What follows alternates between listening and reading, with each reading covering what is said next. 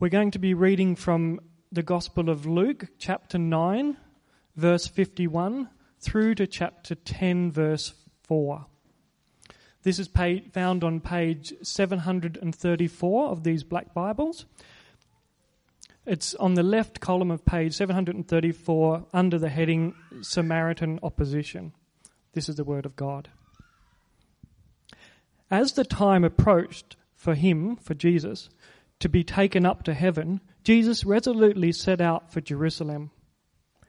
And he sent messengers on ahead who went into a Samaritan village to get things ready for him. But the people there did not welcome him because he was heading for Jerusalem. When the disciples James and John saw this, they asked, "Lord, do you want us to call fire down from heaven to destroy them?" But Jesus turned and rebuked them, and they went to another village. As they were walking along the road, a man said to them, "I will follow you wherever you go."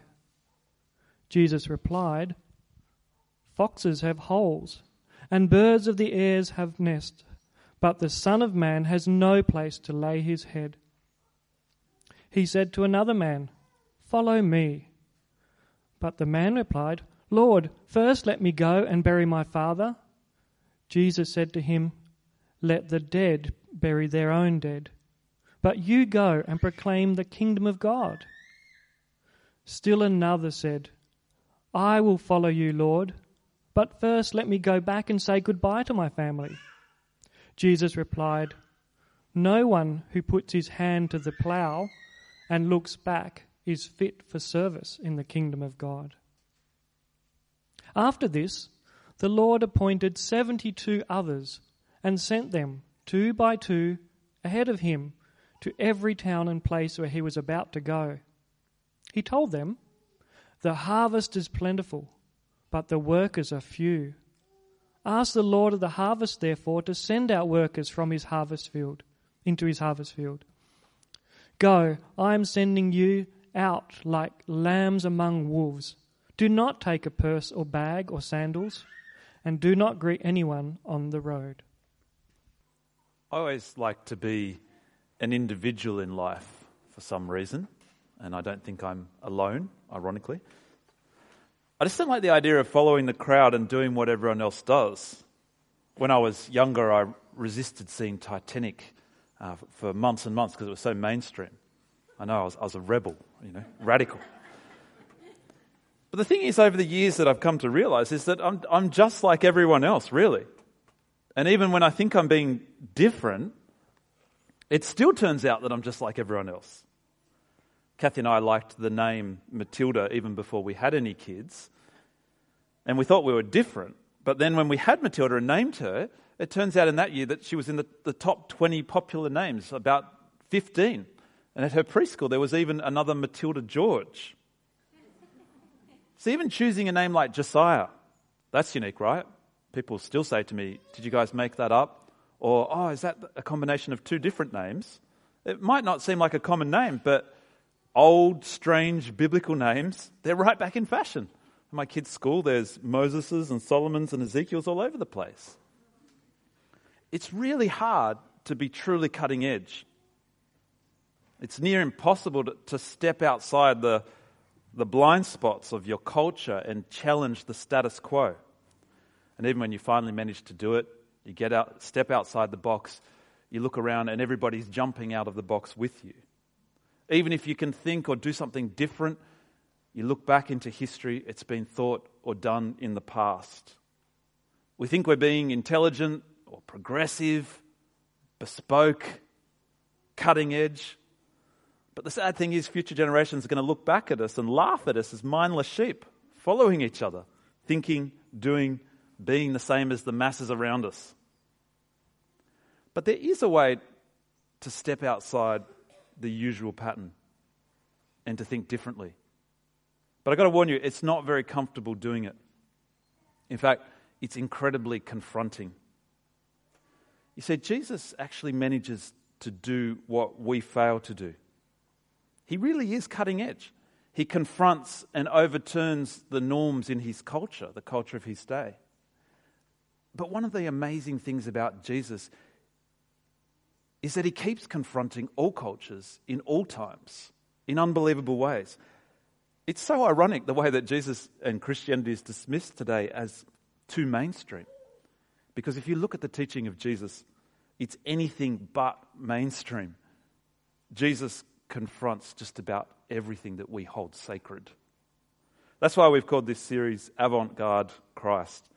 As Barb said, well, literally, avant-garde means vanguard or advance guard. It's like people who are the forerunners. If someone's described as avant-garde, it's usually because they're experimental or they're radical, unorthodox, that they're pushing the boundaries of what's accepted in society and culture. And it's usually used to describe certain types of art and certain types of fashion designers and that sort of thing. You know, this sort of stuff, it's a bit confronting, mostly because it looks so uncomfortable to wear. But it's got nothing on Jesus. Jesus is uniquely avant-garde because he's not different for the sake of being different. Jesus is the forerunner of another culture. He's ahead of his time because he brings the future kingdom of God near. And his message to us is that we can join that future kingdom now and begin to take on its culture even now within our own culture. This kingdom of God will one day overturn every other kingdom, and so it's no wonder that we find him confronting even today. So for the next couple of months, we're going to be following Jesus on his final journey, as Barb said. And because this is his final journey, Jesus instructs his disciples with a new intensity as his death closes in. He teaches them what it means to follow him, and he teaches them what it means to be a part of the kingdom of God that's coming. Look at Luke 9:51, where we saw this. As the time approached for him to be taken up to heaven, Jesus resolutely set out for Jerusalem. This is his final phase of ministry. And the first lesson the disciples back then needed to learn, and any follower of Jesus needs to learn, is this. It costs a lot to follow Jesus. Look at how this lesson unfolds with me on the journey. Verse 52. And he sent messengers on ahead who went into a Samaritan village to get things ready for him. A group that big would need some advance warning for the town so that they weren't overwhelmed when they arrived. But in verse 53, the people there did not welcome him because he was heading for Jerusalem. The Samaritans and the Jews were enemies, and so Jesus' determination to head to Jerusalem, the capital of Jewish-held territory, was unacceptable to the Samaritans, so they reject him. Look what happens in verse 54. When the disciples, James and John, saw this, they asked, "Lord, do you want us to call down fire from heaven and destroy them?" Now, Jesus didn't call these two brothers sons of thunder for no reason. They've got some issues. But keep in mind that the disciples, they've just come to accept that Jesus is the Christ. And they haven't yet figured out what this means. They think they have. So they're not really listening when Jesus tells them that it means he's going to go to Jerusalem and he's going to suffer and he's going to die. They just can't take that in. James and John have just seen Jesus on the mountaintop talking with Moses and Elijah, transformed in all his glory, shining like the sun.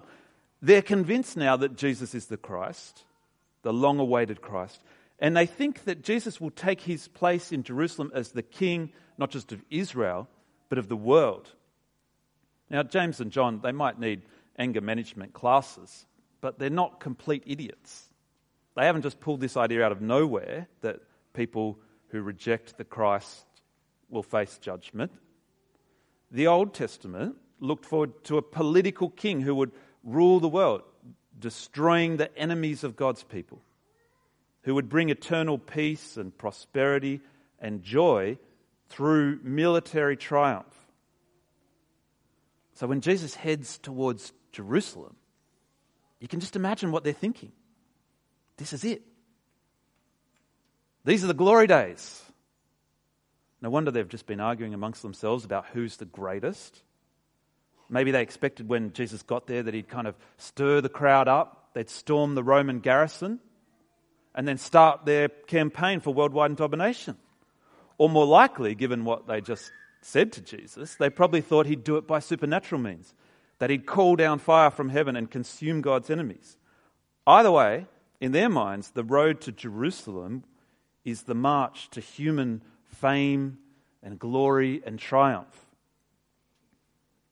Jesus has a very different view of what's going to happen in Jerusalem, and a very different view of what it means to follow him. What it means to follow him in this life. And so we see in verse 55, but Jesus turned and rebuked them. After this episode, Jesus confronts James and John's idea that in this life, following him is going to be triumph and glory and comfort. Following Jesus is difficult and it's costly. Look at what it can cost in verse 57. As they were walking along the road, a man said to him, I will follow you wherever you go. You'd think this kind of dedication is exactly what Jesus would welcome in a follower, wouldn't you? But Jesus is never into being popular. He's into the truth. Would he follow Jesus wherever he goes?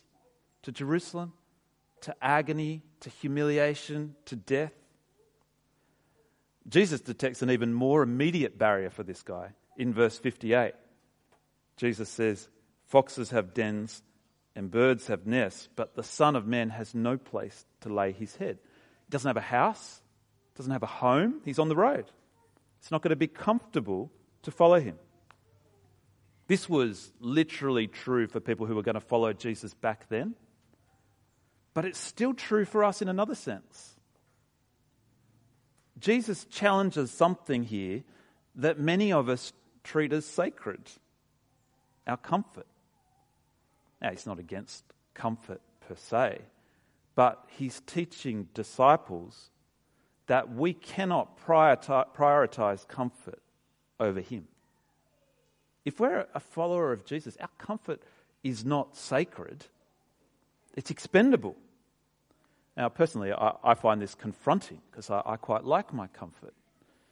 But my preferences for how I spend my life, my lifestyle, my leisure, my enjoyment, these are not to be my guide on the path through life. Jesus is, and living for his kingdom. I see the temptation to be guided by comfort instead of Jesus in myself and in others in so many ways. You know, like when we choose where we live or our career, when we choose what job we're going to do, how we spend our time. How much does Jesus feature and how much does comfort feature? See, what's comfortable, what's convenient, what's enjoyable, we often take for granted as king in our lives. Jesus shakes us up. But back to the journey, because next, Jesus takes the initiative. Look at verse 59. He said to another man, "Follow me." But he replied, "Lord, first let me go and bury my father." That sounds fair enough, doesn't it? I mean, this is one thing that is sacred, surely, that's untouchable. Even Jesus has got to realize that. Verse 60, Jesus said to him, "Let the dead bury their own dead, but you go and proclaim the kingdom of God." This is shocking, isn't it? I mean, we find it so incredibly shocking because it sounds to us so insensitive. But it's got nothing on us compared to how shocking it would have been to them back then. The obligation to bury the dead they felt from every side, from Scripture, from personal piety, from culture, from family. This is perhaps Jesus' greatest avant-garde moment. Now, admittedly, when Jesus says, "Let the dead bury their own dead," he's not saying that he should leave him unburied. He's saying to leave those who haven't responded to his call, who've refused him, leave them to bury him. But still, this is a huge shake-up, and it confronts us even today. I mean, think about what it says about what it means to follow Jesus and what it says about God's kingdom. We're not in the same position as this man in that following Jesus, for him, meant that there was no time to hesitate. No matter how great or noble the cause was, this was Jesus' final phase of ministry. For him, it was now or never. But Jesus is not just teaching this guy, he's teaching his disciples who are listening in, and through them, he's teaching us. And the lesson is that no matter how great or noble a cause may be, or our obligation to it, there is nothing more critical than following Jesus, nothing more important than God's kingdom. What would be too sacred for you to let go of? A relationship, friendships, career, lifestyle, sexuality, family. The confronting thing is that in Jesus' mind, nothing is sacrosanct. Nothing is untouchable. And we see this again on the journey in the next person that he meets. Verse 61. Still another said, I will follow you, Lord, but first let me go back and say goodbye to my family. That's harmless. Surely he can catch up on the road in a couple of days. Jesus replied, no one who puts a hand to the plough and looks back is fit for service in the kingdom of God. You know that idea that's out there that Jesus is just a good teacher? It just doesn't stack up when you look at his teaching. Jesus doesn't apologize for or attempt to justify the high cost of discipleship. He's saying that following him is of greater importance than personal comfort, than honoring the dead, than saying goodbye to family. If he's just a teacher, that's a problem, isn't it? But it's not a problem if Jesus is who he says he is. There's not a problem in what Jesus is asking for here. There's a problem in our view of him. See, I know scenarios where people have missed out on parents' funeral because of family tension or sickness, or because they've just arrived on a trip of a lifetime overseas. I know of scenarios where people have had to leave urgently and haven't had a chance to say goodbye to people, family face to face, sometimes because their life's been in danger.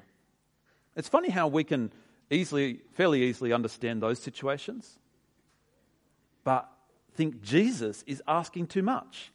Why is that? If we see who Jesus is, we'll see that there's nothing more important than following him, nothing more important than serving in God's kingdom. It costs a lot to follow Jesus. But this brings us to our second point. It's worth it. It's worth the cost to follow Jesus. Let's see how this unfolds back on the journey. Jesus sends out 72 of his followers this time, these people that he's been recruiting. And he sends them to tell people that God's kingdom has come near. And then Jesus himself would turn up to their village. And he gives these people his own authority. So first to offer peace, then to heal the sick, then to announce that the kingdom of God has come near. Jesus' heart is for people to immigrate into God's kingdom. But if they refuse, if they'd prefer to remain in kingdoms defiant or disinterested in God, then he says judgment is inevitable. Look at what he says to his followers in verse 10. When you enter a town and are not welcomed, go into its streets and say, even the dust of your town we wipe from our feet as a warning to you. Yet be sure of this, the kingdom of God has come near. I tell you, it will be more bearable on that day for Sodom than for that town. Now, this isn't Jesus giving the disciples permission to chuck a tantrum if they're rejected. In verse 16, he says, whoever listens to you listens to me. Whoever rejects you rejects me. But whoever rejects me rejects him who sent me. This is the disciples giving them a warning as a final act of compassion. Because to reject Jesus' message, however it comes to you, is to reject the Father himself, Jesus says. If we reject God's kingdom, then we're choosing to remain under God's judgment. And he takes that personally. And so he should. It's worth pausing and letting Jesus confront us here and asking ourselves, which kingdom do we belong to? God's or a kingdom that's opposed to him? You see, Jesus may have rebuked James and John for wanting to destroy that town in Samaria, but he's saying there will come a time when rejection of him will result in judgment. That time wasn't then, it's not now, but it's coming. But the very reason that Jesus resolutely sets out towards Jerusalem is to lay down his life, to die, to make it possible for that judgment to be avoided, to be eradicated. See, it's worth the cost to follow Jesus. It's worth the cost because he pays the cost to save us from a future judgment. But it's also worth the cost to follow Jesus because we get to share in his work. See, we don't get to share in the same way as the disciples did necessarily, but we get sent out by Jesus with the same authority to announce God's kingdom. Following Jesus gives our life meaning and purpose. And Jesus says here that there's an even greater reason why it's worth it, beyond escaping judgment, beyond having purpose as we're sharing God's work. Look at how this unfolds on the journey in verse 17. The 72 returned with joy and said, "Lord, even the demons submit to us in your name." You can imagine the euphoria that they would have felt. Imagine healing a sick person, or casting out a demon, announcing God's kingdom and seeing people respond to it, warning people against rejecting it. They must have felt amazing. They must have felt so important. But look at what Jesus says they should rejoice in verse 20. "Do not rejoice that the spirits submit to you, but rejoice that your names are written in heaven." Again, Jesus focuses his followers not on the immediate benefits that they experience now. Following him now is not about fame and glory and comfort in this life. That's not why we're motivated to serve in God's kingdom. The real joy, the real benefits are future. Our names are written in heaven. We belong to God's kingdom. We're citizens. That's our treasure. Citizens of a kingdom that will last forever, free from pain and suffering and death. Look at what Jesus himself rejoices in verse 21. "At that time, Jesus, full of joy through the Holy Spirit, said, 'I praise you, Father, Lord of heaven and earth, because you've hidden these things from the wise and learned and revealed them to little children.'" It's worth the cost to follow Jesus because God has revealed to us just how great this kingdom is. We belong to something phenomenal, something beautiful. We ourselves are forerunners of God's own kingdom. But while we're greatly privileged, Jesus teaches his followers that it's not because of anything wise or powerful or wonderful in us. And this brings us to our final point. It's only through Jesus that the Father opens our eyes to count the cost and to see that Jesus is worth it. In verse 22, Jesus says, "All things have been committed to me by my Father. No one knows the Son, who the Son is, except the Father, and no one knows who the Father is, except the Son, and those to whom the Son chooses to reveal him." The reality is that following Jesus will never look worth it unless God, the Father, opens our eyes to see it. And we will never know the Father, Jesus says, unless he reveals him to us. He says we're just little children. We're completely dependent on God to open our eyes. And he does it as Jesus confronts us. Jesus is like the key to knowing the Father. How you respond to the message about Jesus is the same as how you respond to Jesus which is the same as how you respond to the Father. Think about what that means. Even now, right now, as we hear Jesus' words read to us, in this passage, God is asking us, have you counted the cost? Are you going to follow Jesus? Just before Jesus started towards Jerusalem, he said to his disciples, whoever wants to be my disciple must deny themselves and take up their cross daily and follow me. For whoever wants to save their life will lose it. But whoever loses their life for me will save it. What good is it for someone to gain the whole world and yet forfeit their very self? See, it's no use putting other things above Jesus. Even if the world was ours, it's no use putting it above Jesus. He's saying to us, let go of what you can't hold on to. He's saying, let me hold what you can't hold on to. In the end, Jesus asks a lot. We're going to see this over the weeks. But he gives far, far, far more than he asks. He resolutely heads to Jerusalem to die for us. It costs to follow Jesus, but it's worth it. Just before I pray, I thought it'd be good for us to take a moment just to count the cost personally. If you're not a follower of Jesus, what would be the personal cost for you to follow Jesus? Even just think about that theoretically. If you do follow Jesus, what is the personal cost for you? What is the cost? Take a moment to reflect, and then I'm going to lead us in prayer.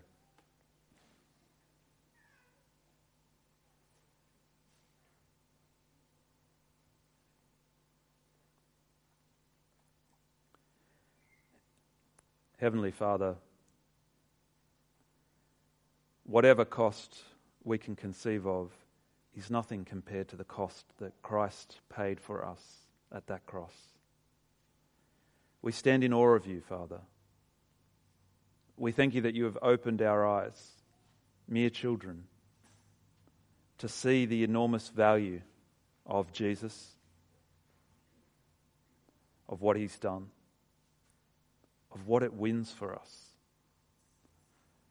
Father, as we follow you, help us to hold nothing as sacred above Jesus.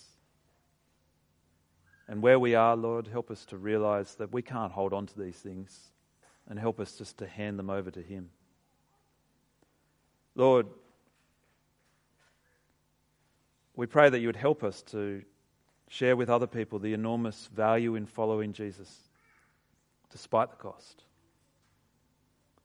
But Lord, we recognize that without your work of opening people's eyes, it's in vain. And so we ask, Lord, that you would help people to see just how great Jesus is and just what he has done. Help us as we continue this series over the next couple of months to be confronted by Jesus and to be disciples who bring our entire lives into orbit around him. Help us with this, we pray in Jesus' name. Amen.